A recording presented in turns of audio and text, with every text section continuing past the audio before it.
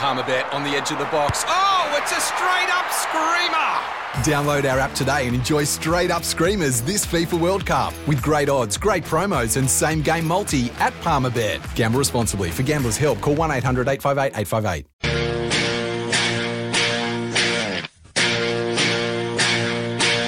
On 1116 SEN, the award-winning Crunch Time. For Honda's 7-year sale ends June 30. Breaks the wing, makeshift kick the half forward. Marshall took it.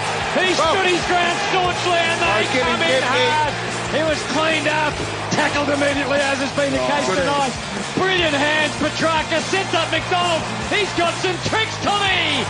A little spin and then he runs into the open space and drills Melbourne's second goal in 30 seconds. Just nudged him to get him where he wanted to, and the back up from Pittard. The pressure not fast. Oh, they left an opening. Petrarca scores. This extraordinary football from Melbourne, as good as I've seen this year. Tough in the contest, fierce pressure. They need a goalless opening term until after the siren. Oh, I need a vote. Ebert kicks it from 40 and listen to the reaction. Wines hands it off to Motlop. 2 bounces through centre half forward. Time to think. He pokes it for Boat. Outstanding kick. So Boat to convert and do it justice. He has. Handball now to McDonald. He can give it off. Back to Melksham. Ran on. Had a right foot stab and goal. That is team lifting stuff. Melbourne are tearing this place apart early in the third. Huge moment in this game. Lindsay Thomas. Good lad. Good The Port faithful rises one. Get around him, Tommy. And we are back to within a kick. It's spine-tingling stuff. Now the crowd will tell the story. We'll let them let you know whether or not Sam Gray kicks this to put Port in front for the first time since early in the game. Get around him. Have a listen to that. Is there any better sound in the game? The home crowd are alight. Fleury bombs it, looking for a Mark Westhoff. Either a mark or a free kick. And now a 50. Yeah. And Justin Westhoff now. Stuttering run-up comes in. Oh, no. His way, and he has delivered. Oh, they were powerful and mighty tonight, Port Adelaide. Melbourne were in front for so much of the night, but when the siren sounded, you couldn't even hear it because the Port fans are on their feet. And they're screaming and yelling. We got a Friday night footy belter.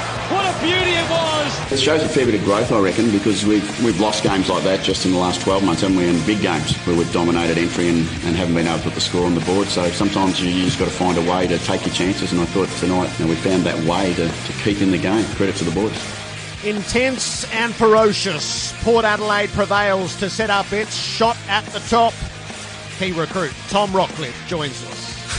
I thought our performance was strong. I thought it was two teams that knew the way each other played and they went at it for 4 quarters. We're a behaviours-based club and I thought our behaviours tonight were outstanding. Play a game of small margins. That game could have gone either way. Clearly they'll be disappointed with the result. The result is we lost, but the way they played and the behaviours they're instilling in the way they play were really strong on the night. Melbourne loses few admirers this time, but come away empty-handed on the big stage again. Simon Goodwin is our headline guest. When a player disrespectfully, aggressively, dismissively or indeed forcefully intentionally touches an umpire. We had a very strong, an exceptional field of candidates and Gary was the absolute standout. The 4 years that I signed had nothing to do with taking over the captaincy or anything. If that comes down the track, I'll be one of the proudest moments of my life. Personally, I thought the rules were really good. I enjoyed playing in that style of game. It was a lot more open, certainly around stoppages. Really happy to be here for the next 5 years, kind of really growing to love the club. Really keen to see what the future holds here, so obviously exciting times. Key signings, touchy debates and rule trials causing angst. It's all in the crunch, along with Suns Chief Executive Mark Evans on what the future holds. It's another massive edition of Crunch Time for Honda's 7-year sale. Great offers on a huge range of new models. See honda.com.au.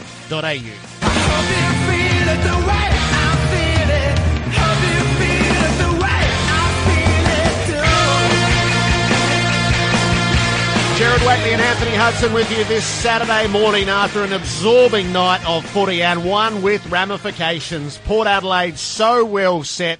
Melbourne come away empty-handed. Kane Cornes was there He's now here. Hello, Kane. It was the best game I've seen. Welcome. Thanks, Jared, and thanks for having me this morning. It just finals like right from the start. The pressure, the intensity, the tackling. 187 tackles between those sides last night. As good a physical display as I've seen. And I loved it when the game opened up in the second half. And Port Adelaide hang on against the odds when you look at the numbers that were against him and against them. Bob Murphy's in place in Launceston. Hello, Bob. Hello, Jared. Hello, Kane. Hello, nice Bob. to talk to you. Beautiful down here, crisp morning down here in Tassie. Hopefully we get a good game. Looks a little bit lopsided on paper, but hopefully Gold Coast can serve it up to Hawthorn today. What did you get out of last night?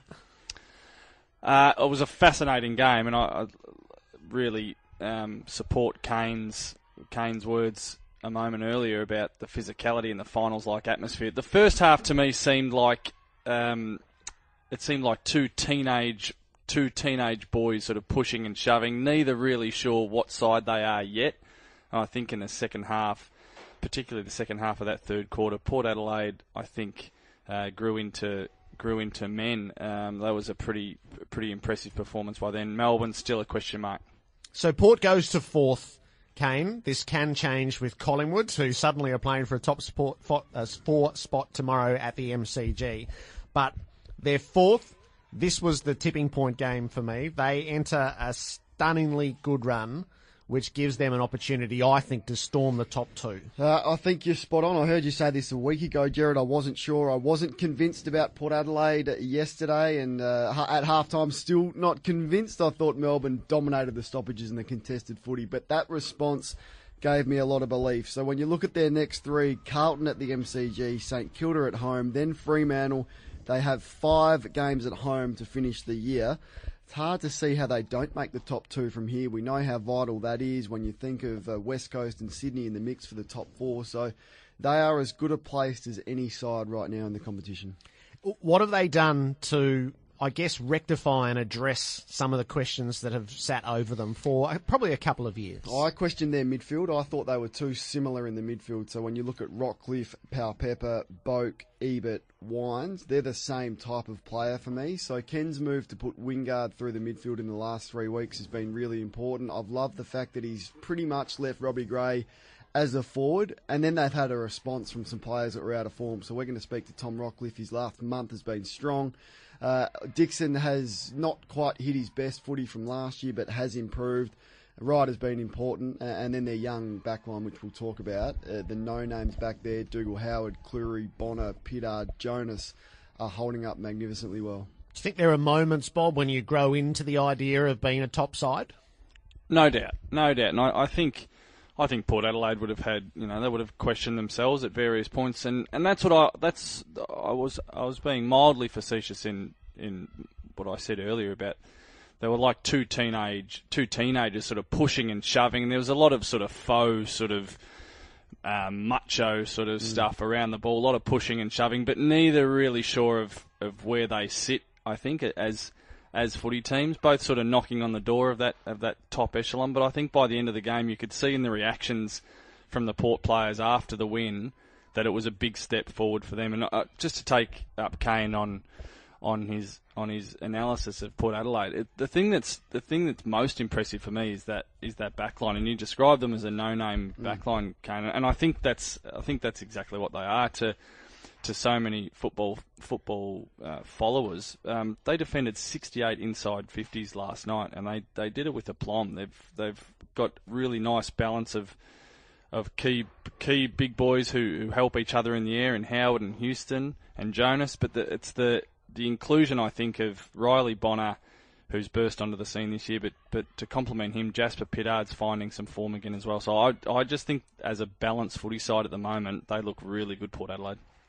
Yep, I agree with that. And look, I think just Ollie Wines as well, his leadership over the last 3 weeks, his numbers are extraordinary when you look at them. I think 31 disposals, plenty of inside 50s, tackles, clearances. He responded last night. Clearance differential was pretty significant at half-time. He responded, and one player, their most experienced player, Justin Westhoff, is having an extremely good year. He's about to turn 31. It was a great 12-possession game for Justin Westhoff last night. I got a shock when I saw that in the stats sheet because I thought he had a huge influence. 3 big contested marks, and it's just been so important for them. He's such a selfless player. I mean, So I heard, it might have been Gary Lyon say that Jack Riewold's the most selfless player in the game. I'd argue Justin Westhoff is in the top 3 because he just plays wherever he's told, does not complain if it's behind the ball, if it's forward, if it's on the wing. If he has to go in the ruck, he'll do that. And he's been doing it for years. So still underrated, but I think it's going to move to top 3 in Port Adelaide's all-time games record this year and doesn't look like slowing down. Just on the belief, Jared, that I'm left the next day, my mind keeps drifting to that in the last couple of minutes where, perhaps the game was already done and dusted, but the 4 contested marks as they moved around the boundary line, that was that's such a great sign of maturity, and that was a real finals-like pressure, and they were 4 contested marks, 2 of them by Ollie Wines, which was extraordinary. He started it and then finished it, but it was Charlie Dixon. I can't remember who the other one was. But Paddy Ryder. I mean, I think as a Port Adelaide supporter, that would have thrilled you as much as the overall result of that's when all the chips are on the table and you just need to snuff out the opposition. 4 huge marks to a plan. That gives sides real belief, I think. So how disappointed should Melbourne be? They twice had the shape of the game the way that they wanted it, and they opened up 20-point-plus leads the first quarter, and then tellingly in the third quarter, they got wound back. They went goalless in the last quarter. There was an interesting, I thought the dynamic around the game on television, sometimes it's different to the ground, is there was a level of exhaustion that set in with about 11 minutes to go, which I actually think is quite rare in a game. They were gassed. I felt that as well, and you could see that. I think they were unlucky. Now, it's not a great word to use in footy terms, but Tom McDonald went off at a pivotal moment. They had Neville Jetta, who went off, had to get some treatment. There was a couple of other players under the weather as well, and it was just the wrong time for them. Look, I don't think they lose too much sleep over it, albeit they failed yet again in a big game. I think that's the biggest thing for them. It would have been massive, Bob, for them to get over that. Simon Goodwin put it on the agenda this week. They weren't shying away from it. They had the game on their terms, exactly how they wanted to play, and the plan was working perfectly. Yet they walk away with another loss in a big game. They lost the big game, but did they fail? I think the emotion attached to that is, I think they'd be bitterly disappointed, but I don't think they'd be disheartened. I don't see it as a failure. I think they definitely met the standard and intensity of a big game and took it right up to Port Adelaide. But they did twice they got 20 odd points up. They will review that pretty strictly. The personnel's interesting as well. They're looking at a little bit weary in the back line for me. I mean, Lewis was solid last night and his experience was important, but Vince was down and probably has been for the year. And then also Hibberd was solid again, but he's not getting any younger, Michael Hibberd. So Lever and Hunt are the 2. I know Hunt wasn't in there for form reasons and for whatever reason hasn't hit his straps and now he's out injured, but also him and Lever are the 2 missing links that I think just separate them from the top 4 sides. So they're going to be a game out of the top 4 at the end of the round. As they sit now, they'll either be 5th or 6th depending on what Collingwood does. They've got St Kilda, Fremantle and the Bulldogs in 3 consecutive weeks, so we would expect the team that they want to be, that they'll peel off those. And then they hit Geelong and Adelaide, and on the way home they've got Sydney and West Coast. They do. So I'm quite forgiving of Melbourne. I think they're growing as the year goes along, and they'll have their failures, not dissimilar to the way Richmond had their failures during last year. And then what sort of shape are they in at the end? But there is just that structural element, and it'll take them a few weeks, is you can see where Lever is missing, and that's why they brought him in.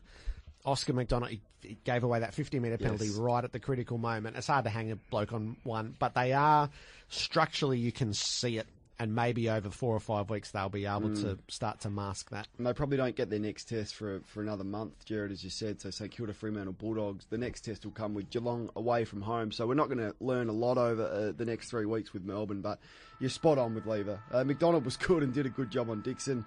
But, yeah, that class and that interceptor back there and the calm head and the good ball use they missed last night. Jack Viney's doing exactly what you expect him to do, Clayton Oliver. And this is the ferocity around the ball. It was...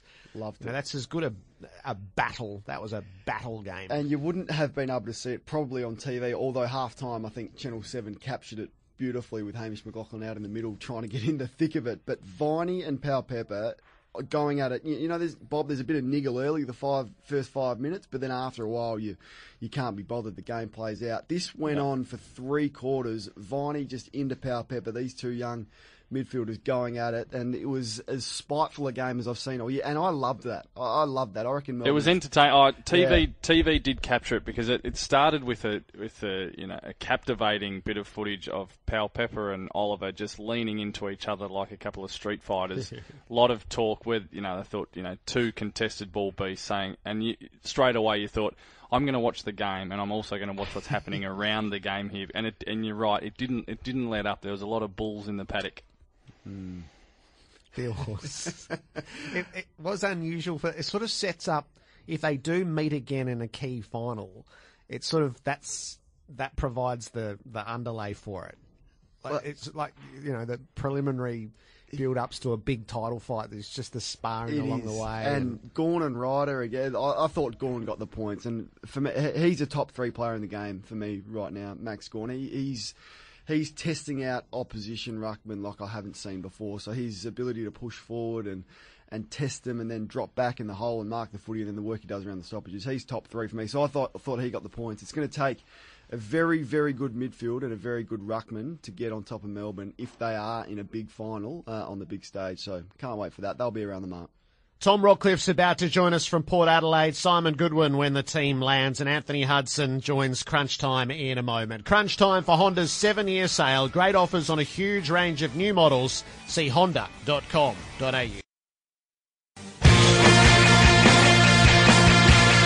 On 11:16 SEN, the award-winning Crunch Time for Honda's 7-year sale ends June 30. We're looking into Port Adelaide's 10-point win over Melbourne at the Adelaide Oval last night. It for the moment has them 4th. They might end up 5th if Collingwood beats Carlton tomorrow, but they have a sighter of the top, only 1 game away from Richmond, Sydney and West Coast. Anthony Hudson was there and called it. Hutto, welcome. Thank you, Jared. Apologies, everyone. Just the slight plane delay this morning, but it is, as I'm sure Bob's told you, a beautiful day in Tassie. I just want to check if Kane's okay this morning. Are you okay, Kane? All is well, Hutto. Thanks for reminding me at the airport. I don't know whether today. the boys, I presume they haven't brought it up yet, but it's fair to say Spud mentioned it a couple of times last night. Kane was the record holder for tackles at Port Adelaide until Sam Powell-Pepper came along last night and had 17 tackles. Kane, for most of the night, has believed that he was the single holder of the 15 tackles. It was only much later in the call we discovered he actually shared it with 2 other Port players, and he didn't want to tell us that. But nonetheless, I just wanted to make sure that he's okay. 15 tackles in a game. That's a season's work. That's a season's work for some of us, right? For all those people on Twitter calling me soft, there you have it. 15 tackles I laid in one game. But, we've discussed this before. How many of these were tackles and how many were fall on top of? Because I know what you midfielders like to do. Yes. Anyway, I digress. I know you've discussed this a little already, but I'm really interested as to where this leaves the Demons, boys, because, in fact, our conversation, Jared, a couple of weeks ago, one of the Melbourne officials was listening and said to me, "Oh no, we're real. I know that. Yes. I know we're real." And that self-belief they have, and that's great. I think it's fantastic they have that self-belief. But I didn't believe they lost any friends last night, but they do have some issues, don't they? You touched on it before the break about what they do with the Jake Lever. I thought Petrarca showed some good signs last night, but Simon Goodwin was questioned about him during the week, and he said, no, he's happy, but he still didn't quite, put it all together for 4 quarters, so there's a bit to work with there. And I think the question remains about Bernie Vince or Jordan Lewis as well. I'll be interested to know what the boys think about whether they can both fit into that same back line particularly. I reckon the additional kicker to that is Jesse Hogan, who I sort of want to say he's lost his place, but, Tom McDonald has been granted that place and Hogan's been something different. So he's played some commanding footy up the ground, but did he have enough chance to influence last night? I thought he had a chance late and misjudged the ball and ran under it. It would be a brave coach to put McDonald back, wouldn't it, with the form that he's in? He's the most dangerous player right now. And I think they work well together. Hogan clearly had an off night and was well beaten by Jonas, who was probably the best man on the ground in my opinion. So I think we give him this one, but there'd be some question marks if he has a quiet spell and they can't get it going together because they lack. How do you turn them into the dual threat that they could be? Where Kennedy and Darling at their best, Brown and Waite that we've seen. How do you turn it into the double threat? Isn't part of it just time together? Kane, I'm interested to hear your thoughts. You would have played with, a lot of, the key forwards, and they are a different breed, the key forwards, we know that. Dermot's not here today, but part of it, that chemistry of working together, and Darling and Kennedy have played a lot of footy together, and they obviously work really well too. I think maybe sometimes you have to take a step back to take a few forward with these key forwards when you've got two. They've got the luxury of having two of them. Hogan was a more out of the square player when he started, wasn't he? He was. I thought, we'll speak to Tom Rockcliffe about it. Port Adelaide were almost obsessed by getting numbers back. As harder running back team as I've seen. So even Motlop playing along the wing was running hard back, and every time I looked up, Port Adelaide had that wicket keeper or that goalkeeper type of player. So I think that was a good scouting analysis from Port Adelaide. They know that McDonald can get in behind the opposition and has done so. It happened once last night, but Port Adelaide scouted them really well last night and got the better of them. Tommy is on the line for us this morning and joins us on Crunch Time. Welcome to the show, Tom, and congratulations on last night, an exhausting affair. How are you feeling this morning? Good morning, yeah. No, pretty good. Pulled up pretty well from the game, so I had a extended stint on the bench in the last quarter. I couldn't get back out on the ground, so I'm actually pulled up all right. There's been 3 big weeks in a row, really, for the club, hasn't there? On the big stage, and I know, having talked to you about it, I think after the first one, you just loved being part of it. And last night was something special. Kane and I were lucky enough to be there, and when the siren went, you actually couldn't hear the siren. It was exhilarating. Yeah, the crowd was so loud last night, and the way we finished the game with those sort of 4 contested marks, they just lifted every mark as it went along the ground. So it was a really good performance from the group. Obviously, we didn't get it all on our terms all night. It was an ugly win, I suppose you'd say, but a rewarding one as well. What was it like being out there in the cut and thrust of the battle? The boys have talked already today about, at times it even looked, juvenile's not the right word, but there's a lot of push and shove and bravado out there, and that was all part of what was always going to be a match centred around the contest. Yeah, there was. There was a little bit a little bit of spice, and I think there was a fair bit on the line for both clubs. So there's always going to be a little bit of heat, and they're obviously a class outfit, and then Nickfield probably got the better of us last night. So it was a good contest throughout. And there was a lot of niggles throughout the night, and obviously you do that to try and get opposition players off their game, and whether it works or not, you're not sure, but we were happy to walk away with the win. Tom, Bob here. Congratulations on a great win last night. We were chatting already this morning about your underrated backline, and I just would like to hear your description. Are they happy to be underrated, or are they starting to get a bit frustrated with the lack of attention they're getting because they're putting together some good footy? And how did you see their performance last night? Yeah, Bob, they've been outstanding all season, and Tom Jonas has led from the front in that. And I'd be surprised if he wasn't All-Australian fullback currently as the season sits, and they don't get talked about much. They're probably the least talked about players amongst our group, and I think they like it that way, that they just get their job done week in, week out. We know defenders, there's not too much thrills unless you're a running halfback like yourself. They're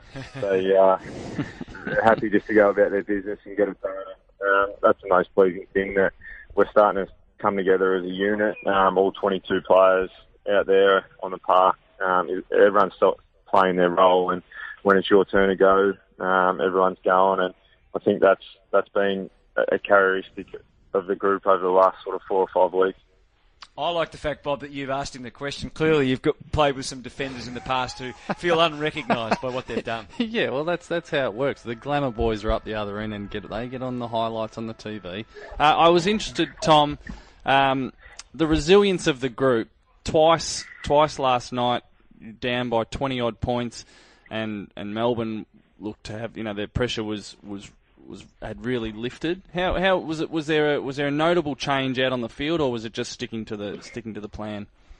Yeah, it felt like they sort of just got through us a couple of times and scored some quick goals, and it didn't feel like we'd lost the momentum of the game. And we always sort of felt that we were in the game, and we knew that if we could get it inside 50, we were scoring quite heavily percentage-wise. When we got the ball inside 50, we just didn't get it in there enough on the night. So we knew if we just continued to get that and get the pressure around the footy, that we could force ourselves back into the game, and we did that. And it felt like every time we went forward, we almost scored, and we have such a dangerous forward line that's operating really well at the moment. Charlie Dixon continues to present and get the ball to ground, and then we all know what Robbie Gray can do, and Justin Westhoff's been really good in the last sort of 2 or 3 weeks down there. Tom, last year, Port Adelaide lost their head of high performance, Darren Burgess. Throughout the year, he's gone to Arsenal to head up their high performance team. Your last quarter was a massive tick for the new fitness regime headed up by Ian McEwen. Yeah, he runs an outstanding program, and the whole team in the high performance department do an outstanding job. And the pleasing thing for us is that we feel like we're on top of the ground, and we can go with most teams for a full 4-quarter effort. And we knew that it was going to take all 4 quarters last night to get the result that we wanted, and we got. Outscored Melbourne by 3 goals in the last term. 164 games for yourself, no finals. The thought of playing finals this year for you? Yeah, it's something that obviously I want to achieve in my career, and that's, I think, why everyone plays. So we've set ourselves up in a reasonable position at the moment. We're obviously 9-4, and we've just got to continue to win games and put ourselves in the best position, and everyone knows that's a top 4, and if you can do that, and hopefully we can continue to win games and push for that top 2 position so that you get 2 home finals. So I'm just really loving my time at the Port Adelaide Football Club and going out there and performing my role for the team. It was obviously a little bit of a tough start to the season personally, but I've started to find a little bit of form, and I'm just loving every minute of my footy at the moment. And last month's been really strong. Speaking of that, Ken resisted the urge to bring back Jack Watts. Also, Pittard's gone back to play SANFL footy yourself. Jack Watts finds himself there, as does Jack Homp. So finally there's some real pressure on selection. Yeah, I think that's the most pleasing thing, and there's heaps of boys in the SANFL that are playing outstanding footy at the moment. And obviously, Wattsy going back, he played a really good game last week, and it was just one of those things that everyone played well in the senior team, so it was going to be really hard to make a change. And obviously, with TJ coming back last night, Homer was unfortunately squeezed out of the back line, so it's just it's a really good place to be in, and if we can stay fit and healthy and push really hard in the back half of the season, then you've got to have a healthy list going into that sort of last month of footy. Tom, you've spoken about there your journey through the season. So tangibly, what would you say has changed over the last 4 to 6 weeks?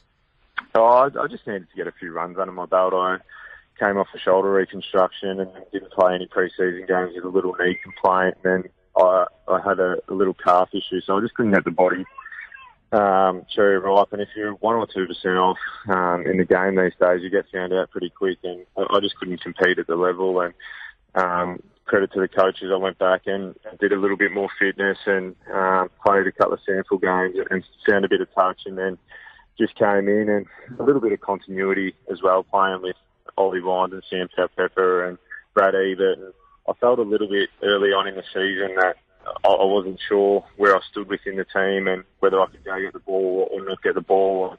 I was sort of second-guessing myself a little bit. So after my stint there, I just thought, well, if we crash into each other, we crash into each other. And we seem to be playing some pretty good footy at the moment. We're starting to work out what works for each of us. So how hard is it to learn a new system and new teammates, Tom? Yeah, I think the system that we play, I haven't seen anything like it before. And it took a little bit. Obviously, you can pick it up visually and you can train it, but then once you get in the hustle and bustle of the season and you're playing opposition teams, that's when the real challenge comes. And it took me a little bit longer than I would have liked to adjust to that, but pretty happy with how it's gone the last sort of 4 or 5 weeks. Do you feel like Port plays in a way that nobody else does? Yeah, I do. I really, really do believe that. I think we've got an outstanding sort of coaching group that looks at the game a little bit differently, and I don't think that anyone in the competition is doing what we're doing at the moment. Do you think, so everyone needs a point of difference, do you feel like that's the point of difference that can drive you a long way in this season? Yeah, there's a number of factors I think that the club do really well and differently to other footy clubs that I've been involved in or seen in the past, and I think we've got that little edge footy-wise, but also high performance-wise. As Kane touched on before, we seem to be finishing games off really strong. Our second halves have been outstanding all season, so that gives us a little 1 or 2% extra as well. So you've settled into your footy well. Have you settled into life in Adelaide? Yeah, I love it over here. Obviously, growing up in country Victoria and spending a fair bit of time in Brisbane, everyone seems to slag Adelaide, but it is a really nice spot, and it's got beaches, and we're just on our way up to the Barossa now. So looking forward to getting up there and just having a bit of relaxing time. What's the intensity of footy like in the city? Yeah, it's crazy. I'm glad I'm not playing for the Crows or involved with the Adelaide Crows at the moment, because they're getting funded left, right and centre. And obviously Kane is a media personality that drives a fair bit of media over here as well. And it's agitator. Yeah, he is. He's an agitator. Have you been on the wrong end of that yet? No, not yet. I want to stay on the good side for the time being. Been pumping him up. Biggest fan. Enjoy your time in the Barossa, Tom. Good on you. Thanks for having me. Well done, mate. Sounds like a good way to spend a Saturday afternoon. Tom Rockcliffe. Nothing better, Bob, than a Friday night win and you get the weekend off. You don't often get a couple of days to enjoy AFL footy. You move on so quickly, but a Friday night win is beautiful. Double-edged sword, the Friday night footy. We all want them because you think, isn't it great when you win and you head off to a winery for Saturday lunch? If you lose, there's no winery for lunch. There's just a dark cupboard to sit in and stew over. They are unique, Port. As I'm interested, so I have this sort of same observation. From the outside, you can see it without necessarily being able to put your finger on it. And sort of Tom's the same. He says you can watch it, you can train it, but until you're actually out there, it's hard to exactly describe and understand what it is. The difference of how they play. Yeah, look, I think when we know Port Adelaide is a fast ball movement side, well, that's how they want to play, but not often are they allowed to do that. So, look, I think they're still poor by foot, and if you look at the numbers, you can get a hold of Port Adelaide, and they do turn the footy over, which you can score off. So that's an issue for them they need to tidy up. And even last night, at one point, they were going at 17% by foot inside their forward half, and they wasted some opportunities. So I think they need to clear that up, but that's not going to happen because the personnel aren't there. They're not elite kicks in there. But when they play and win the contested footy and match other teams like they have the last 3 weeks, very, very difficult to beat, especially at home. So they've beaten Richmond by kicking 10 goals and Melbourne by kicking 11 goals, which sort of runs against how the perception is around Port Adelaide, and they kick 20 goals to down the Bulldogs, so they're capable of both. And they've beaten some quality for me as well, Jerry. That's what they couldn't do last year. They couldn't beat quality. They've now gone to Sydney and won there without Paddy Ryder. They've also beaten North Melbourne in Melbourne and Richmond in the last 3 weeks, as well as Melbourne last night. So there's 4 quality teams they've knocked off this year. And Adelaide, they won that showdown when Adelaide were going a lot better than what they are now. Simon Goodwin will join us shortly once Melbourne land, and we'll pick the brain of the Demons coach and pose some of the questions that linger out of their back-to-back losses in key games. On 1116 SEN, the award-winning Crunch Time. The Honda's 7-year sale ends June 30. Simon Goodwin, the Melbourne coach, coming up to reflect on last night's defeat and where it leaves the Demons, just on the outside looking in terms of the top 4. An injury update for Arnold, Thomas and Becker. It was all clear last night, no apparent major injuries from Thursday night in the West. The Hawks could still be without Ben McAvoy and Ben Puopolo today, with their wives close to giving birth, but we'll have news as that ticks along and the team sheets are lodged. So the injury updates on all sorts of different fronts for Arnold, Thomas and Becker, over 50 years experience in personal injury law. It gives us the first crack at the crunch, and Port Adelaide lead this off. They are irked, I think it's fair to say, between their chairman David Koch on 3AW last night and Ken Hinkley in the aftermath over the rule change trials, which have taken place in 2 different venues. The rule change may come out in October, but Alistair Clarkson, after all his coffees, and Jeff Kenner with the AFL bigwigs, he's able to think about it for an extra 4 months. Yeah. I think the tapes of those games should be given to every club. I agree totally. Because other coaches may have suggestions. Yep. Other players may have suggestions. What's to hide from it? I have no input into what the rule makers will do, so I'm probably better off to stay out of it, because they'll make their decisions. I'm looking forward to the vision coming to us so we can get a look at that vision so we can see. So we don't want clubs having a 6-month advantage over what they've seen trialled when other clubs haven't seen any of that. That would be the only question I would have about that. If you're going to do trials, all 18 clubs deserve to get a look at it, I imagine. It's going to have an impact in lots of things if they change rules as drastically as they're talking about doing. As I said, I'm not going to have any input to what they're going to do because they'll do that. Koshy spoke about there's no V and AFL, which was a little bit rich. There's been 2 rules trials. One was Hawthorn, one was Brisbane. So I don't see how you could be fairer than that as staging 2. So I reckon the AFL's in an invidious position here, is they are running trials so that when they are asked, well, you can't make rule changes without some sort of evidence, and the only way to do it is around buys with teams. So they're doing the best they can there. They have formed the competition committee to get input from as many different sectors and stakeholders as possible, and it's supposed to funnel through them to avoid the very idea of sending it all to 18 clubs and getting 18 different sets of feedback. Port Adelaide is represented on the competition committee, and nothing happens without that group meeting in late July. So what they're doing now is trying a whole lot of things which most won't continue on. They're just trying to get a look at, form the body of evidence, get some really analytical data around it, and I hope this continues on in the next coming weeks, and then feed it through the competition committee. Fair to say, though, Ken made a good point that if they can't be involved in the trial, they should have access to the vision. Now, I don't think that would be giving anything away in terms of team secrets or anything like that. Should they have access to that vision to be able to assess that, and even the findings from that, should they have the data? I think that's a reasonable point that he made. I get it's logistically impossible to get around to all 18 clubs, but you could probably share that vision.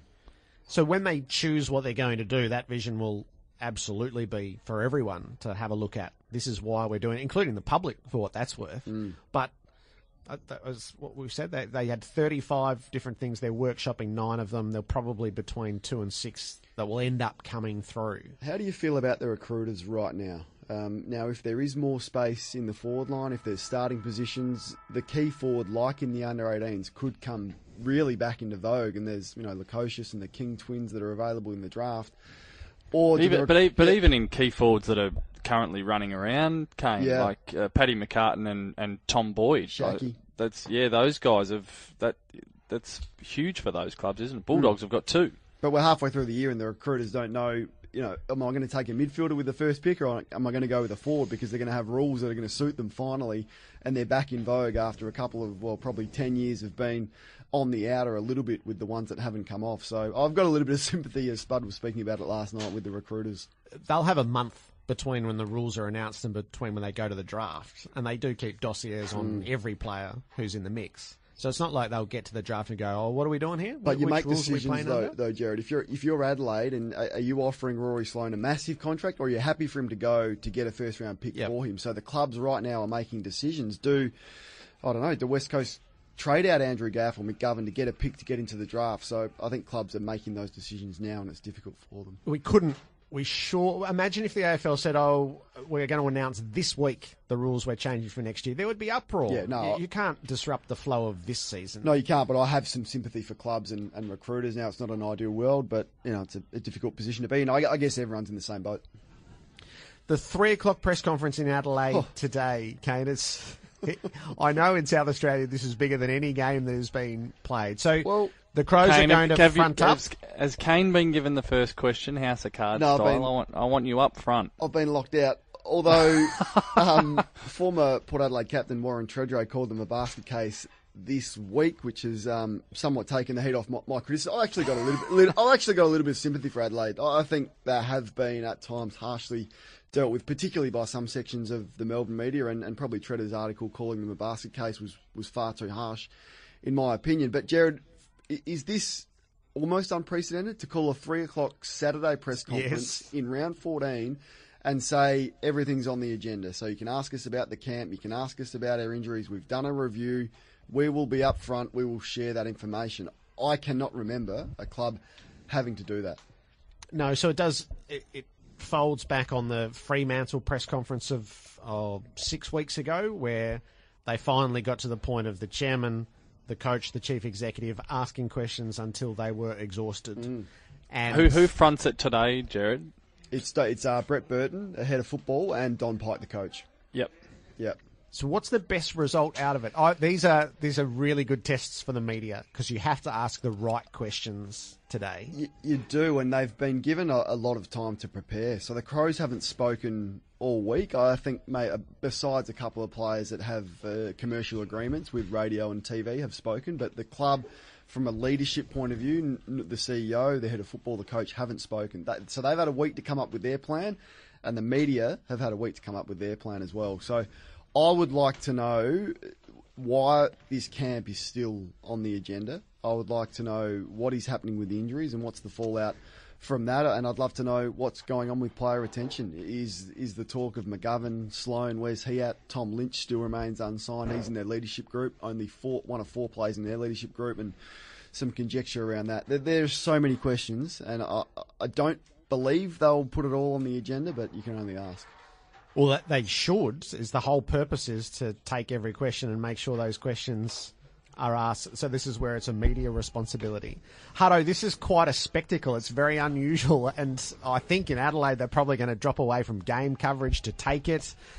So the dynamic out of this, what's the outcome? That's what I think is really interesting. What's Adelaide's best outcome out of this? Yeah, look, I haven't heard the discussion you've just had because I've been in a meeting, but look, their outcome is, I think, just to try and get it all out there and hopefully be able to move on because it's obviously completely dominated the agenda. It's distracting, even if they feel that it's all been put behind them. And I mean, the evidence obviously is that, at least with some players it hasn't been. But from a media and a public position, it's to try and move on. But whether that's going to be achieved by this or not, I'm not sure. But it'll be fascinating to see. Prepared statement, Hutto, or will they just open it up to questions? Oh, I think they're going to open it up. Certainly from what I was told last night, they're going to open it up. And there's already no David Warner style. No, I don't think so. That would be a mistake, I think. Yeah. Well, that's not going to clear anything up if they do it in a prepared way. And already we saw in there, I picked up the Adelaide Advertiser before I came on the flight this morning, and there was an article on it already. So clearly they'd already briefed one of the journalists, I think it was Reece Humphrey, about some of the stuff. So there's a level of detail already put out there, but I guess we'll get more detail, and ask any question, they'll have answers ready to go, and hopefully that will draw some sort of line for them to move on. But whether it achieves that or not remains to be seen. Because there's still going to be the speculation, isn't there, about the players until the end of the year. Yeah, I think it's an excellent strategy, and now we just see how it unfolds. Is there a chance that someone could pay the price? We've seen Essendon move on one of their coaches halfway through the year. Is there a chance that I'm speculating here clearly, but the high performance manager or someone in a leadership position could suffer the consequences for the performance and the injury woes this year? Well, that's an open question, isn't it? Yeah, isn't it? It wouldn't surprise me, is all I'm saying, because at some point there is a tipping point, and maybe Eddie Betts' second hamstring for the year, a tendon issue on the back of it. I mean, how much is too much? It probably depends on the process that they've taken, though, doesn't it? Like if they said, we're all in this is what we're going to do, we're going to be more aggressive, we're going to do this and this. If they've all ticked off on it, then they kind of have to all take responsibility, don't they? Unless there's some sort of level of negligence, or they've actually got maths wrong and made mistakes that they can clearly be accountable for.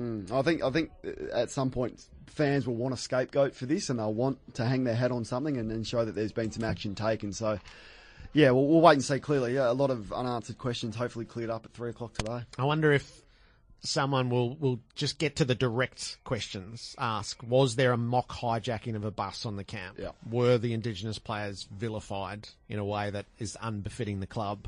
This is where it rolls back on the media to ask really specific and detailed questions about all that's been hinted around. Is just You'd think they would, wouldn't you? I hope so. Otherwise our side of the fence fails. Yeah. And I think it's one of those press conferences where it's not just the sports journos that turn up as well. So I think you could have the political journos who are, I think, harder edged, Jared, than some of our, especially in Adelaide, because it's like Perth. You need that open relationship with both clubs, and it works. There's a relationship there. Do you send in the heavy hitters? I think that might happen today. Oh, it has the potential to be genuinely feisty. It does. I think. And, yeah, how forthcoming. If you're going to sit there, you have to answer the questions that come. And if you want it to be the circuit breaker, this is clearly what they're aiming for, is for it to be the circuit breaker so that you can no longer hint at stuff. Questions are asked and questions are answered. So, yeah, it's a real moment. I expect it to be combative. Same. Can't wait. We'll see where it takes us. A little later in the crunch, as Carlton has changed tack this week twice with Mark Robinson. They've sat down with the chief footy writer of the Herald Sun and addressed where they are Stephen Silvani, who's the architect of the plan, has put that forward in today's Herald Sun. Mark Lejudice in Tuesday's Herald Sun spoke in the aftermath of that. So the Blues coming off, well, the worst half that they've turned in under Brendan Bolton last Saturday, have mounted the public case, at least to tend to that side, which seems to be a change in policy as well. So we'll get to that later in the crunch, and we'll pose the question around West Coasters. What was that on Thursday night? Yeah. Was that Kennedy and Darling missing, or was that one flat performance? Because that opens up the top end of the ladder in terms of teams being able to make a case and make a rush. The 40 Winks ladder update. 40 Winks serious about sleep. Port Adelaide moves to 4th with the victory last night and has a real shot at those above them. The Demons fall a game from the pace of the top 4, but it's Collingwood's playing for 4th spot tomorrow against Carlton. You couldn't imagine a better scenario for the Pies. No, it's one question. Remember back at the start of the year in that game, going into the game, there was some feeling that Carlton and Collingwood weren't necessarily that far apart. And in fact, the game started with Carlton on top, and then Collingwood then really asserted their authority, kicked very straight in the second half. I think Bucks sort of was disappointed with the way they didn't really finish off the game, but since then it's been very divergent paths for the two clubs, hasn't it? Playing with a lot of belief, Hutto, Collingwood, and I love their dare. We've talked about it all year. I love their sense of adventure. We've had so many conversations and talk back about the state of the game and the rugby style of modern footy, and then you watch Collingwood, who are having so much success. It's pretty inspiring to watch. We'll pose our questions to Melbourne coach Simon Goodwin shortly. He'll join us. The 3 key takeouts from last night's encounter, Port successful. And Mark Evans, the chief executive of the Gold Coast. What is in store for the Suns? What do they need? Do they need emergency assistance from the AFL? Will he come in behind the president? We'll find out. Mark Evans will join us on Crunch Time.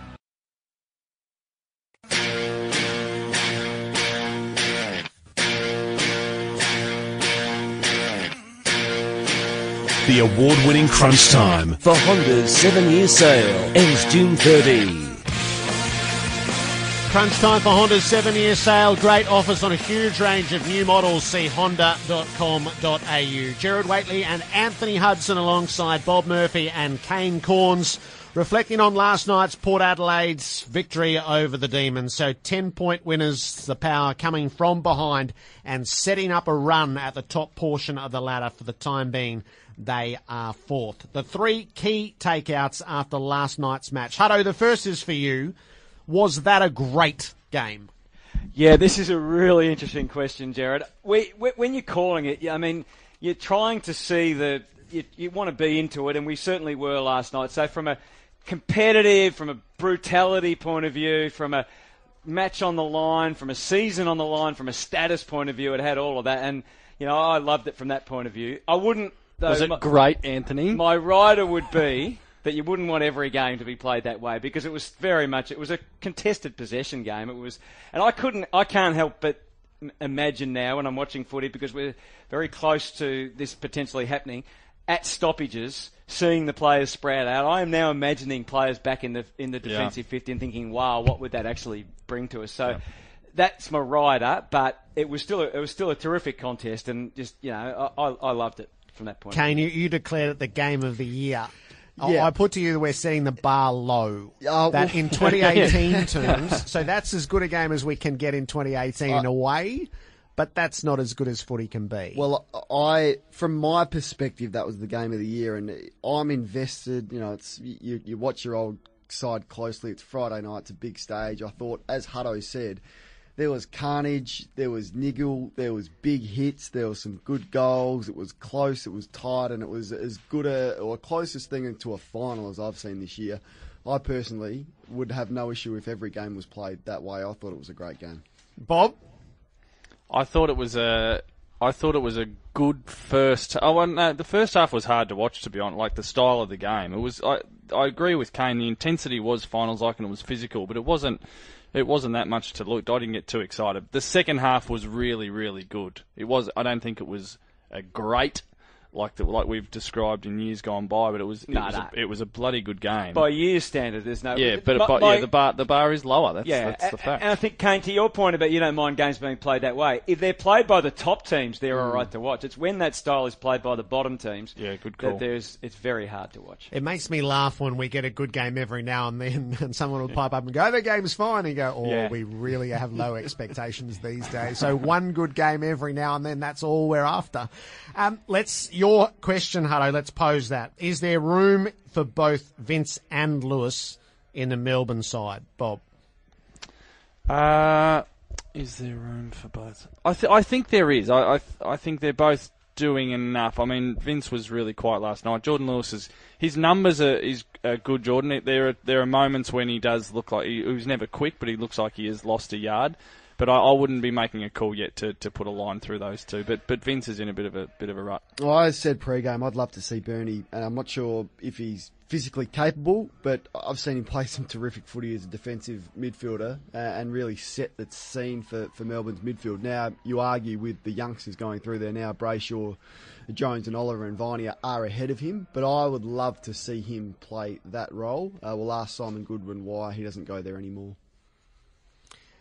Hutto, implicit in your question was that you're developing a view? Yeah, look, I just think it's an area that they lack the pace, and I think Jordan Lewis is still playing an important role, a trafficking role, a controlling role down there. He's obviously, not he's closer to the end than trafficking. Well, traffic control. Traffic control.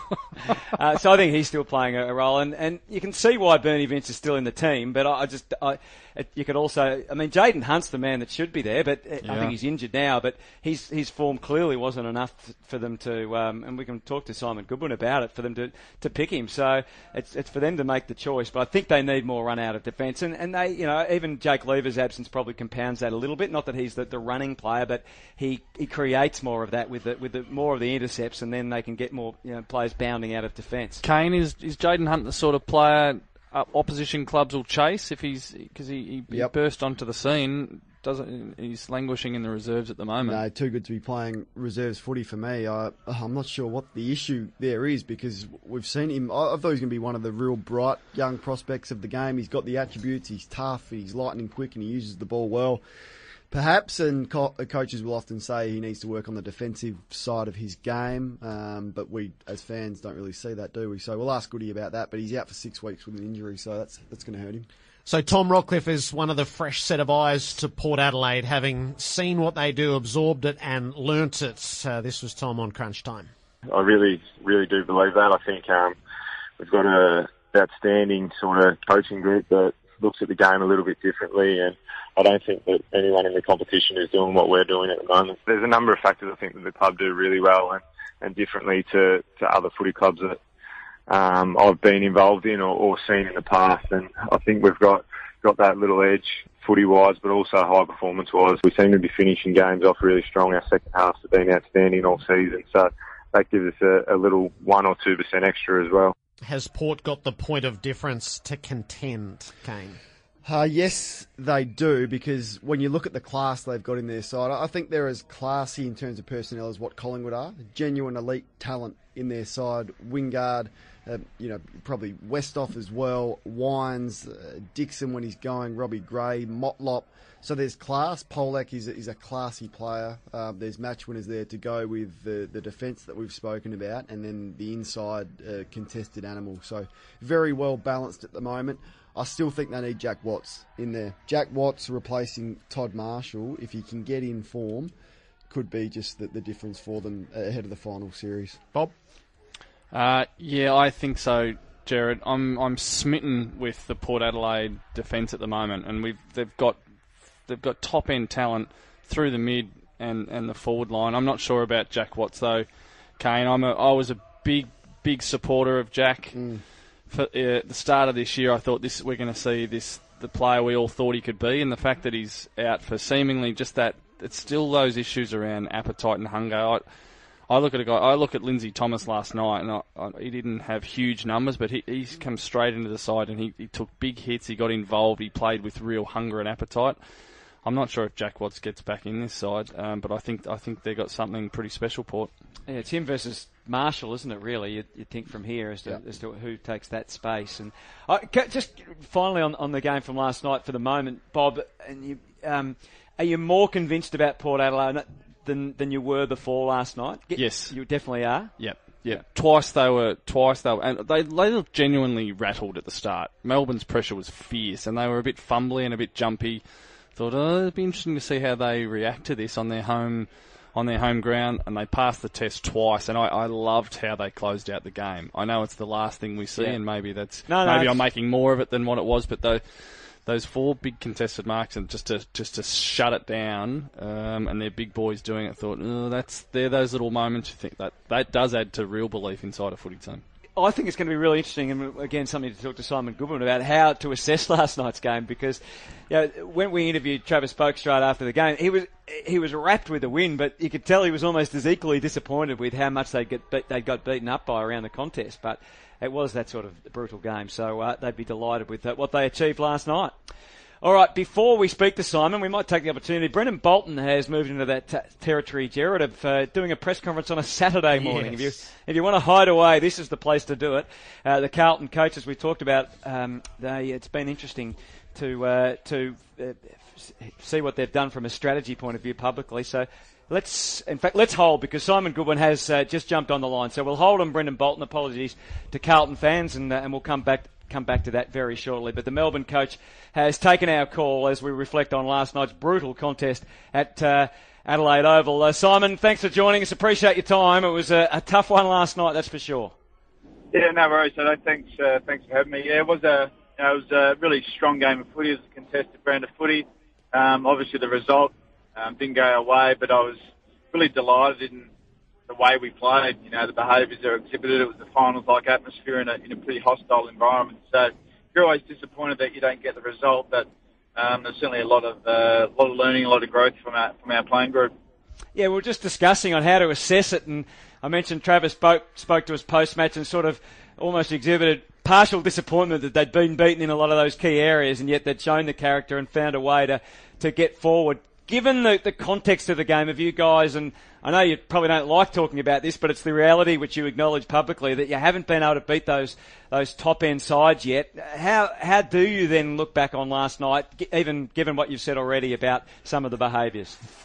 Well, I think we took a huge step forward, Hutto. Obviously, as I say, it's probably more the way you play in those type of games, and I thought last night, probably for the first time this year against really high-quality opposition, that we played the Melbourne way of playing, and that's probably what delighted me the most. So I thought it was a pretty big step forward in the way we need to play in those type of games, and we'll only get better in that environment as we move forward and experience those moments more and more often.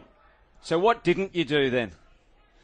I think just as the game wore on, we certainly didn't take our opportunities early in the game. We weren't efficient inside 50. I think early in the game we had a lot of dominance in the game where we should have really hit the scoreboard a little bit more, and I guess if you don't get that reward as the game wore on, I thought Port was terrific in the last quarter. They had 20 more tackles in that last quarter, so I think they just wore us down by the end of the game. But in saying that, in those type of games, you need to take your opportunities. We dominated the territory battle and the clearance battle for most of the night, and we just didn't connect in a way that reflect on the scoreboard. Goody, was there anything Port Adelaide did that surprised you last night? No, we always knew it was going to be a high stoppage clearance game.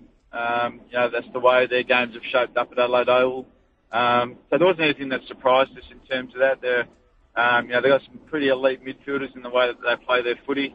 And we knew they were going to target one of our players, and we knew it was going to be Max Gawn. So nothing really surprised us in the way they played, and we were ready for that. And I thought we handled the moment and the game really well. How did you think Max responded to that from the outside? It was a pretty strong performance.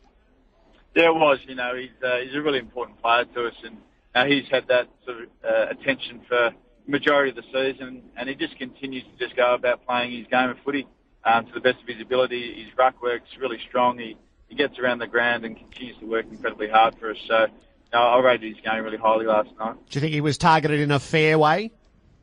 Oh, absolutely. They were into him. They were blocking him from getting to stoppages. We were very similar with Paddy Ryder. So it was sort of a battle from a ruck dominance perspective, because that's the type of game that it was going to be. It was always going to be a Dewey night, a stoppage clearance-based game, so those two guys are really important to both teams.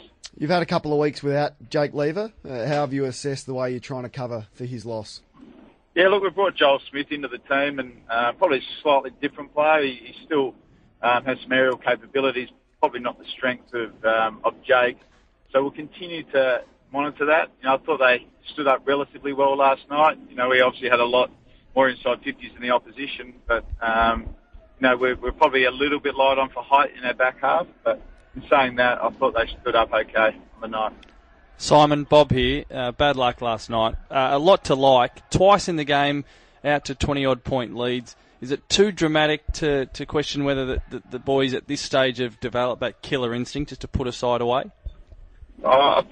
It's hard to say, Bob. I think it's as you grow and mature as a team, you understand the moments of the game where you really need to continue to put the foot down.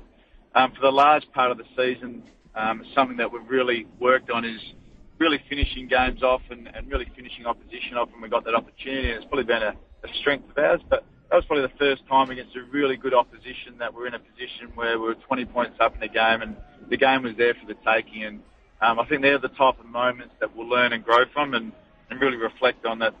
We need to actually, that's the time to really put down a little bit more. And what about Jaden Hunt, the player who, for some of us from the outside, we sort of wonder, he's such an exciting game breaker. Where's his season at, and is he a chance to enter into the side before finals? Yeah, look, he is. He's an important player to our club and our team. He brings that front and bounce off the back half. He had a little bit of an indifferent pre-season with his body and a few other things. So he came in a little bit underprepared in the way that we wanted him to be. And with that, his probably form suffered a little bit. So we've wanted him to go back in the VFL, work on some things with his ball use, but also some of the defensive side of his game, and really develop those fundamentals at the VFL level. And he was really tracking in the right direction until last week, obviously getting injured with an ankle. So that was disappointing for Jay, but also really disappointing for us. So are you comfortable you've got enough run out of the back line? Obviously with Jake, not as many intercepts, and then we've been discussing whether or not Jordan and Bernie can still both be part of that defence. Yeah, look, Bernie and Geordie are doing a terrific job with their leadership in the back half. They've been outstanding for most of the year. Bernie's had a couple of quiet weeks the last couple of weeks, but without Jake being there and that intercept mark, as you said, it's probably stills our ball movement a little bit in the back half, but we'll continue to have a look at that. We've got some guys in the VFL that are pressing. But those guys know they've got to earn their spot on the way they play, and that'll be continued to how we pick our team. Can you just take us into the mindset of your leaders at this time of the year, Goody, about what they're doing behind the scenes to drive and continue to try and improve? Obviously, much talked about winning these big games and trying to, but we all know the Nathan Jones story and the desperation, but it's the young ones coming through with him and what they're doing. They're just continuing to drive the behaviours and the habits and the basics of the game that are going to stand up in big games and ingrain those throughout our whole footy club. So they're continuing to work with the younger players. They're understanding it more themselves. Max Gawn, Nathan Jones haven't played in a lot of big games as players at a footy club. So they're still learning that themselves, but they're certainly driving those behaviours through the playing group and ingraining them so we can stand up in those moments. So, we're evolving as a team. We're getting better, and we're understanding that these moments are something we're going to have to be really good at. So I thought last night, as I said, was a step forward, but the leaders are doing a terrific job in preparing our younger group for that. What is it, do you think, that you learn and that you have to learn to go through with those big games? How important the basics are, how important the team roles are, how important the selflessness to play your role within the team. And you can't do those games on your own. You need everyone contributing in a way that helps the team function. And it really comes down to doing the basics for longer times and really having that, that mentality just to love the grind and to love the battle. Goody, Tom McDonald, I've loved his season. Will you categorically resist the urge to put him back? Yeah, look, we will at this stage. Obviously nothing's definitive at any point in the season. Oscar's doing a terrific job down back, but Tom's been unbelievable in the way that he's played forward of the footy. His ability to mark the ball inside forward 50 and have impact on the scoreboard's been significant for us. So something would have to go horribly wrong in our back half for him to shift back. What about the synergy between Tom and Jesse Hogan, Goody? Yeah, well, I think for most of the year it's been really strong. Obviously Jess has had a couple of quieter weeks than he had previously, but I think their synergy is working well together. Tom's certainly has a big impact aerially, and Jesse probably moves around and up through the middle of the ground a little bit more than what Tom would. So I think they're building that chemistry, and that comes with time. So I think they're enjoying playing together and creating a duo that hopefully will be formidable for the years to come. Do you feel like, Simon, that you are building into being the team you want to be by the pointy end of the season? Yeah, it's a great question, Joe. I think, that's why you look at last night in perspective. We want to continue to improve as the years goes on, and that's all our aim has been, is just take every week and continue to improve. And if you know as a team and a club that you're improving right towards the pointy end of the season, you're going to be in a position to have a real crack. So that's our challenge as a group, to keep improving, and that's what we're really focused on a day-to-day basis. So how do you handle the next three or 4 weeks? I mean, externally anyway, people are saying you've got a softer draw, but what's your message to your team? It's been the same message the whole time, Hutto, is that we can't look back, we can't look too far forward, we just got to look at what's right in front of us and the opportunities that present ourselves to improve and get better. And I know our players were really disappointed with the actual result last night. So I think they're in a mindset that they want to really come out and perform strongly next week especially. Thanks for joining us, Goody. Appreciate it. Best of luck for the rest of the season. Thanks, guys. Appreciate the time. Simon Goodwin, the coach of the Demons. I mean, it is an interesting question, isn't it? That build to the end of the year about trying to get the pieces, and we know with Melbourne the narrative, and he used the word during the week about the narrative is that we can't beat these good teams, but there was certainly enough in there. I'd take his point very much at face value. Yeah, and you brought up something earlier, Hutto, about how would you look at it as a Melbourne supporter or a Melbourne person?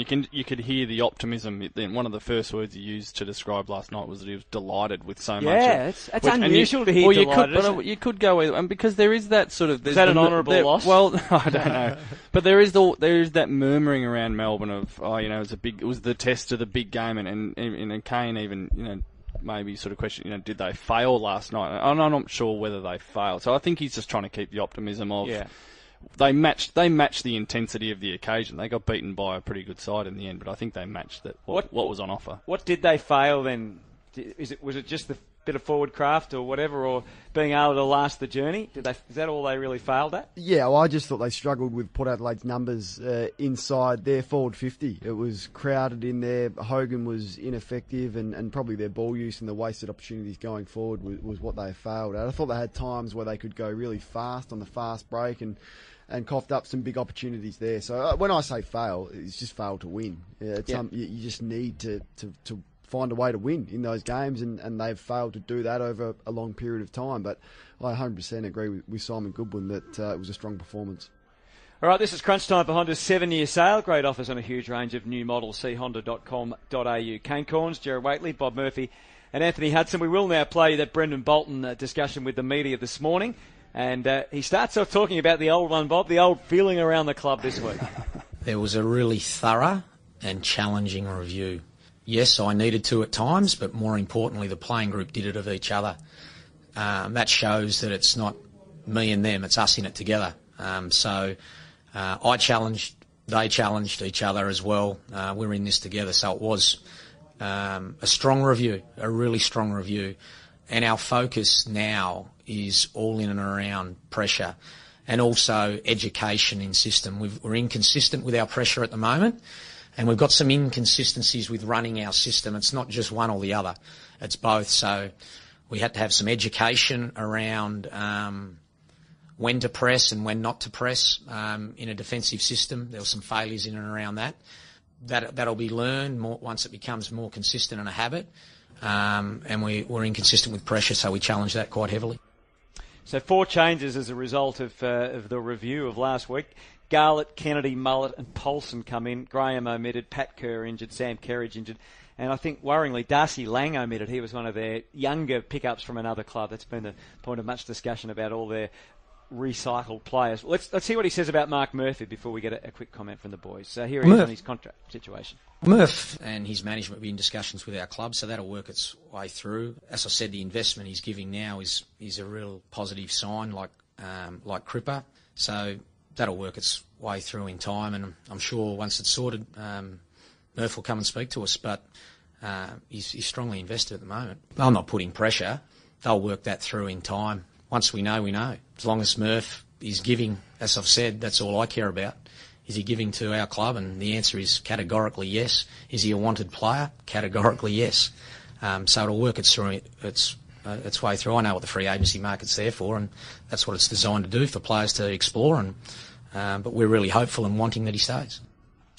Bob, you were there watching it all unfold last week with Jared and Daisy, and what would Mark Murphy have been thinking watching that, do you reckon? Well, I hope he's thinking about how much he can help. I hope he's not thinking about, it's getting a bit hard, I want out of here. I'm fascinated with the Mark Murphy situation, and I'm even fascinated with almost like the level of just acceptance by the media of, he's got to explore his options and he's gone away to consider his future. And I'm just staggered by that. I think that's if you could call it a luxury. I don't think that's a luxury afforded to a captain of a footy club. Is this? Yeah, but is that an unfair lasso around him that because he's the captain he can't leave? Well, I think you fight for all. Isn't what you Players Association have fought for the ability to do this? I'm all for players to be able to, but if you're captain, I believe that, Hutto. Right. I believe if you're captain, no, I don't think that's a luxury for Mark Murphy that his club is in need, and I think he's invested in the football club. Just sign. So Tom Lynch shouldn't leave either because he's a captain? Well, no. I want captains to stay. I don't think that's a luxury that a captain has. You take that responsibility on. They're two young groups that need their leaders more than ever. Sign up. That's being invested. Kane?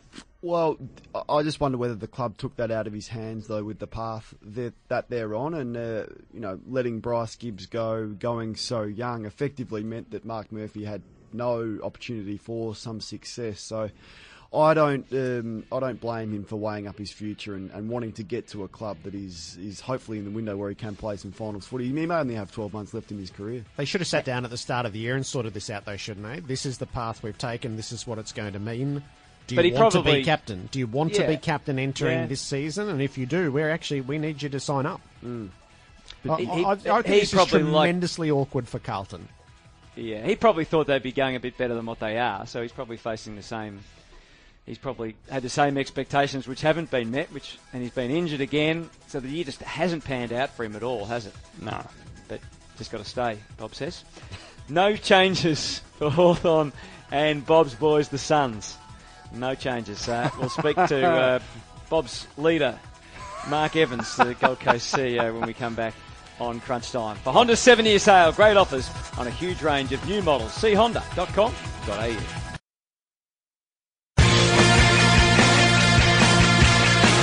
On 1116 SEN, the award-winning Crunch Time. For Honda's 7-year sale ends June 30.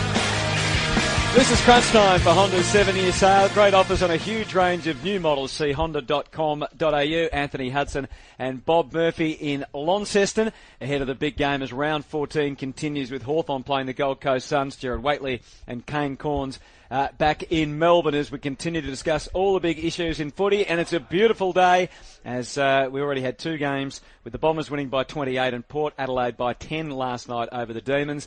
It's almost Gold Coast weather, you'd say. Mark Evans, Gold Coast CEO, welcome. Yeah, thank you. It's a Gold Coast sky. It's just a little bit cooler than Gold Coast, but no, beautiful day here, so should be a good game of footy, hopefully. And Bob here has been one of you, in what has been a tough year. Staunch. He's been one of your great supporters. He tipped you to make the 8. I'm not sure whether that's really helped your season or not. Oh, well, he was one of only one, I think, that tipped us to make the 8.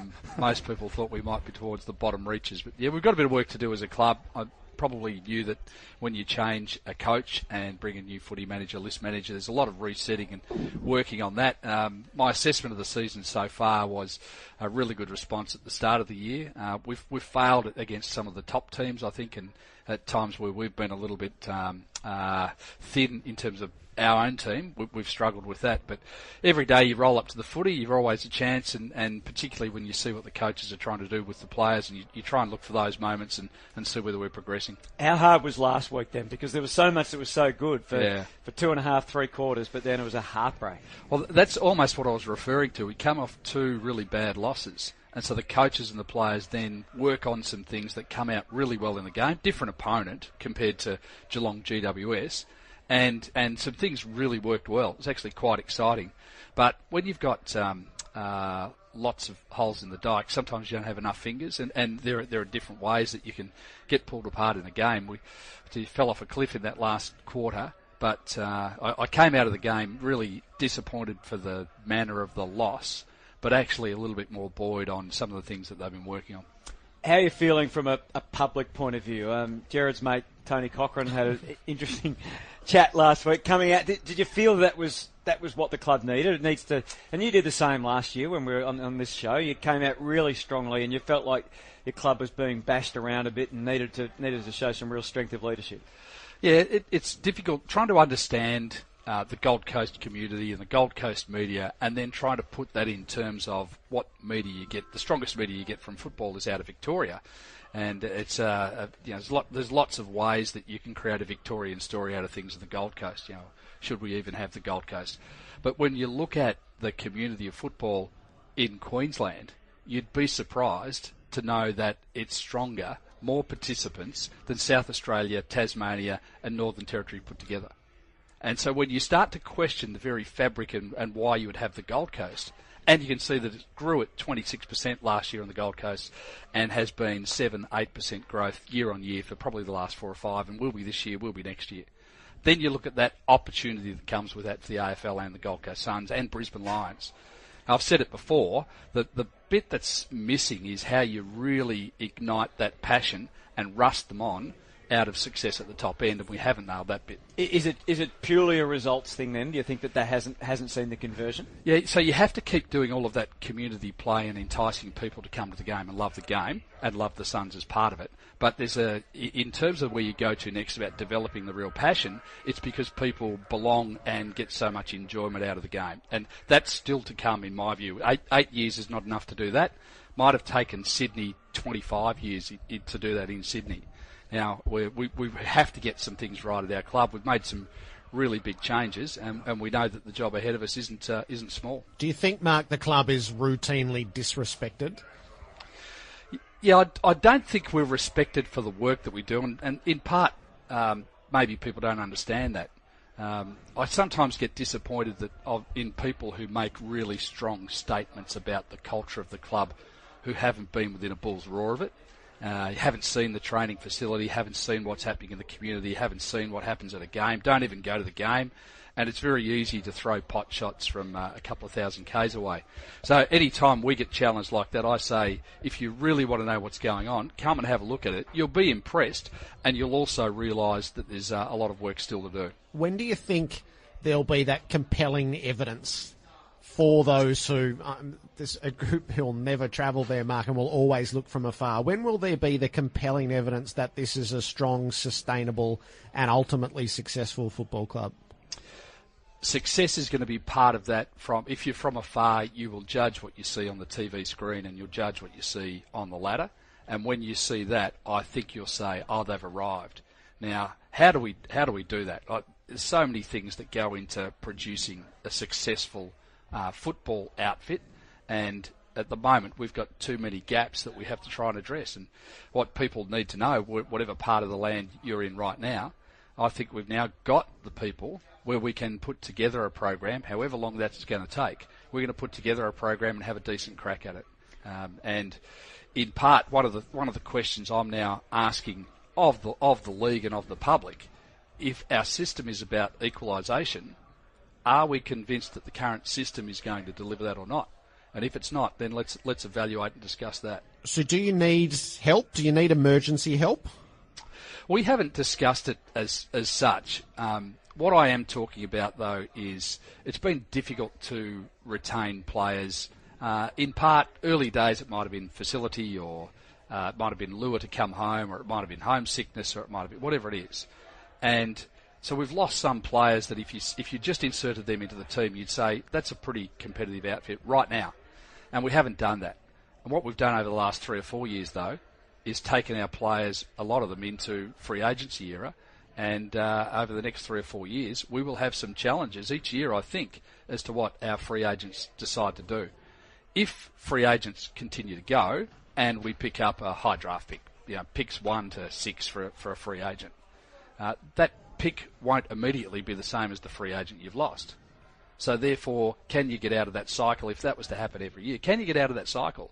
Or do you have to do something different in a model that might be more akin to what Sydney have done? And how do you do that? It certainly starts from a really strong culture and the program you put together, and then build from that, I think. Has your view changed on all of that since you've got there compared to when you sat in at AFL House? Yeah, I'm more wise to the peculiarities of being outside of Victoria and in a frontier market. And I've been at a club before that was at the bottom of the ladder, so I've seen some of those things. But it's a different challenge if you're towards the bottom of the ladder and away from Victoria. I think there's some things there that I'm much sharper on. Are you getting closer to getting an answer from Tom? Well, we can't be getting further away, but I'm not sure whether that means we're... That's not what I asked you. Yeah, I know. I wasn't really trying to avoid it, but I was trying to say eventually time runs out for everybody and we'll need a decision. I think, I believe Tom Lynch, the person, he's a wonderful, wonderful person, and I know that he regards it as a big decision for him and wants to make sure he takes his time. We're still hopeful that it comes our way.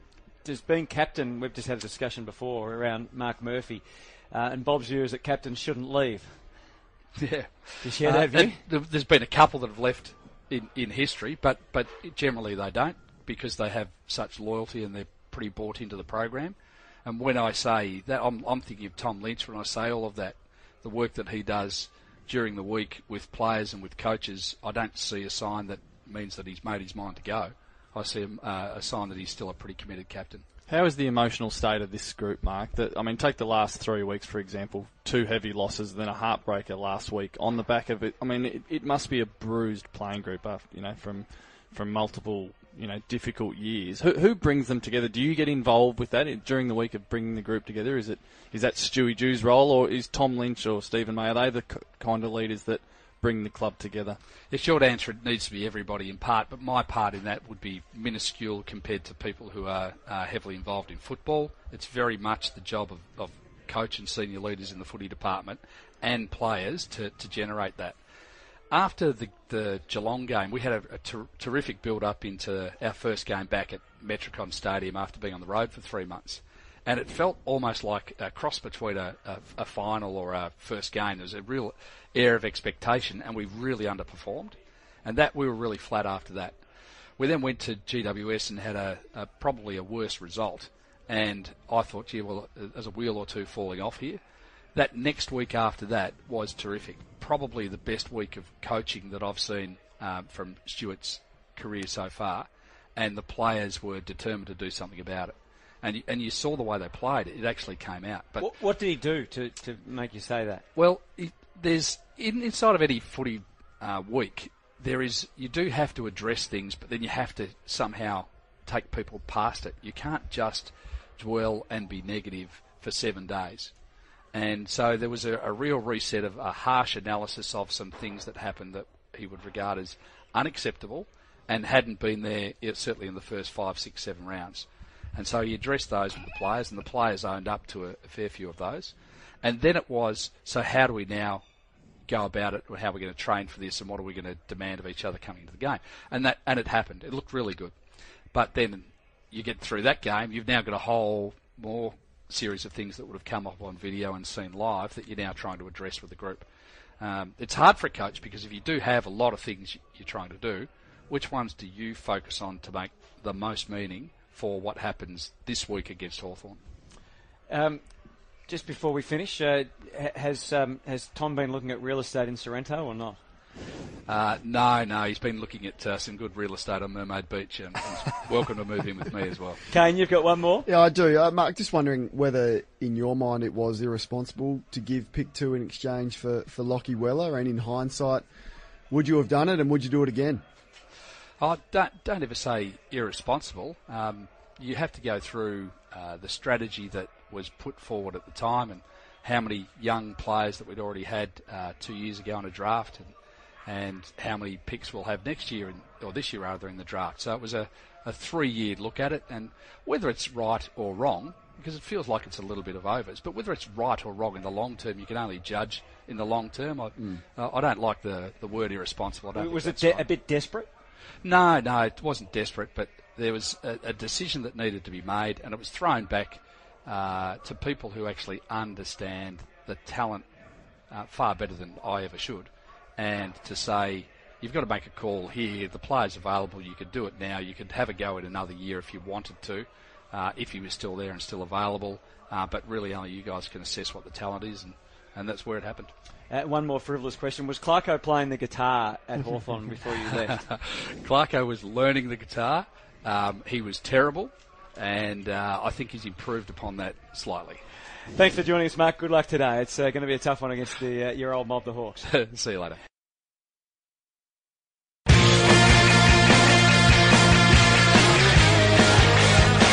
On 1116 SEN, the award-winning Crunch Time. The Honda's 7-year sale ends June 30. Yes, it is crunch time for Honda's 7-year sale and those great offers on a huge range of new models. You can find out more by going to honda.com.au. Bob Murphy and Anthony Hudson in Launceston ahead of the big game today between the Hawks and, well, the relatively big game between the Hawks and the Gold Coast. Biggish. Kane Corns and Jared Waitley also with us as we continue through the crunch. Don't worry, Bob, we're coming for you. There's a newspaper left out that I've got sitting in front of me that everyone's talking about. But you think I'm going to be sheepish? I'd left the paper there strategically. Okay. If Hawthorn did another Lewis/Mitchell/Hodge to Sean Burgoyne, A, is that possible that they would do that at the end of the year? And B, would another club be... Would they move him on? Well, if Clarko's shown he's brutal. Gee whiz. I don't get the sense of that, no. I didn't think you would. No. No one's allowed to leave. You're not allowed to leave this commentary box. What do you think, Kane? I wouldn't be shocked, but it feels like he will play on. And you wouldn't be shocked? I wouldn't be shocked if it happened. I'm shocked that you're not shocked. Well, if you can move on, who I think is probably in Hawthorn's top 3 all time, Sam Mitchell, you can move on Sean Burgoyne, and there would be, there'd be a Carlton or a Gold Coast or a Brisbane that would go after Sean and have him for a year and transition him into coaching. But it feels like, I think Clarko, the relationship there, and he plays a different role to... His versatility helps, doesn't it? That's it. And he's still got speed and he's still got big game-breaking ability. So I think his attributes will see that he stays there. What was Thursday night? Was that no Kennedy, no Darling, and thus the structural strength which had the Eagles running the first half of the season from the top of the ladder? Does that leave them hugely vulnerable? It does until they can get both of them back. Yes, that's all I think it was. Because when you put in McGuinness and Lycett, who has to play that dominant role, clearly that drops away and their depth was exposed. And, you can probably excuse that performance, but it was an insipid performance and didn't see it coming off the bye. So excuse this one, but next week's massive. They go to Adelaide to play Adelaide, who will be very, very keen.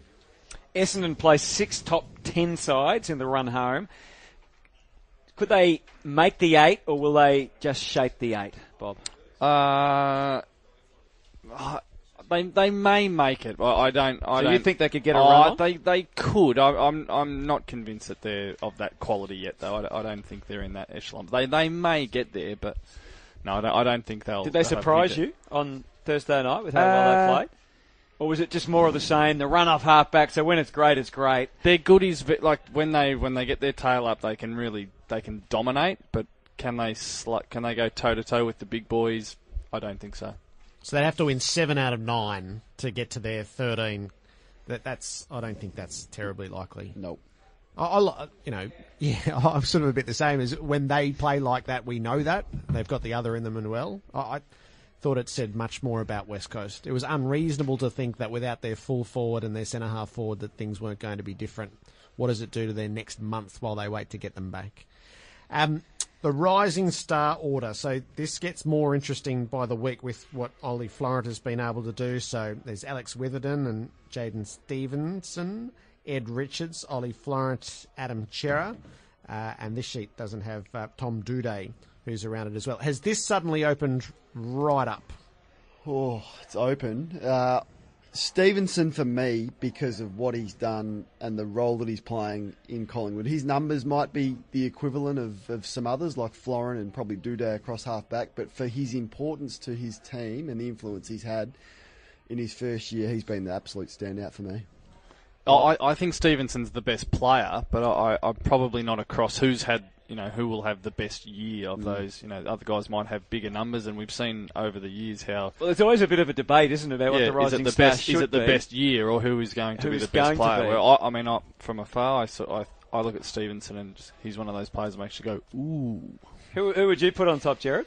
Stevenson, for the time being. I think the number of goals that he's kicked, the fact that he's been the one-out full forward. I think Duday's carried a lot of responsibility down back, but I think Stevenson has been extraordinary for a first-year player. But equally, I do think teams will put more time into him in the back half of the season now that he's revealed himself to be a weapon. So I think this remains open, and Cam Rayner will make a run at this at some stage as well if Brisbane improve the way they might do in the back part of the season. As an adjunct to that, if Tim Kelly was eligible, would he win it? He would have been leading it handsomely after 6 or 7 weeks. He's probably back to a level of a first-year player, isn't he? He was pretty good last week at times. He would be. Yeah, he'd probably be at in the mix at the moment. No, he's probably better than in the mix. You're right. Back to the Blues. Should Carlton consider splitting pick 1 or offloading a player and then getting a pick back for it at the same time if they get pick 1?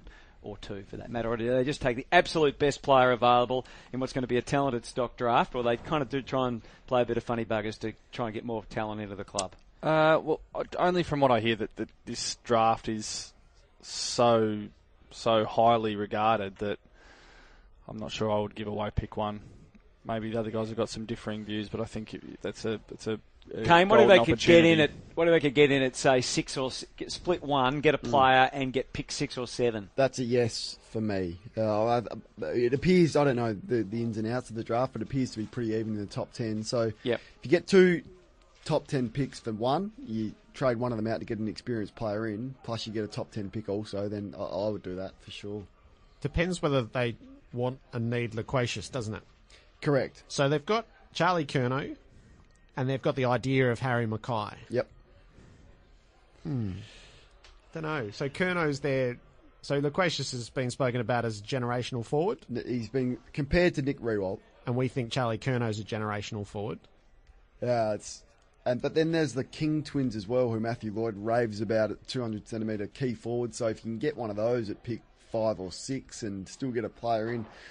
Yeah, it's. I think one of them will go in the top 2. Still, the injured one will still go in the top 2 from all reports, but the other one might be a bit lower. So yeah, these the King twins. It's a ripper, isn't it? Yes. All right, so we buried the lead. We did. Bob, how high does it sit in your level of achievements throughout your years to be the front of the weekend lift out of the Herald Sun with the double page spread inside?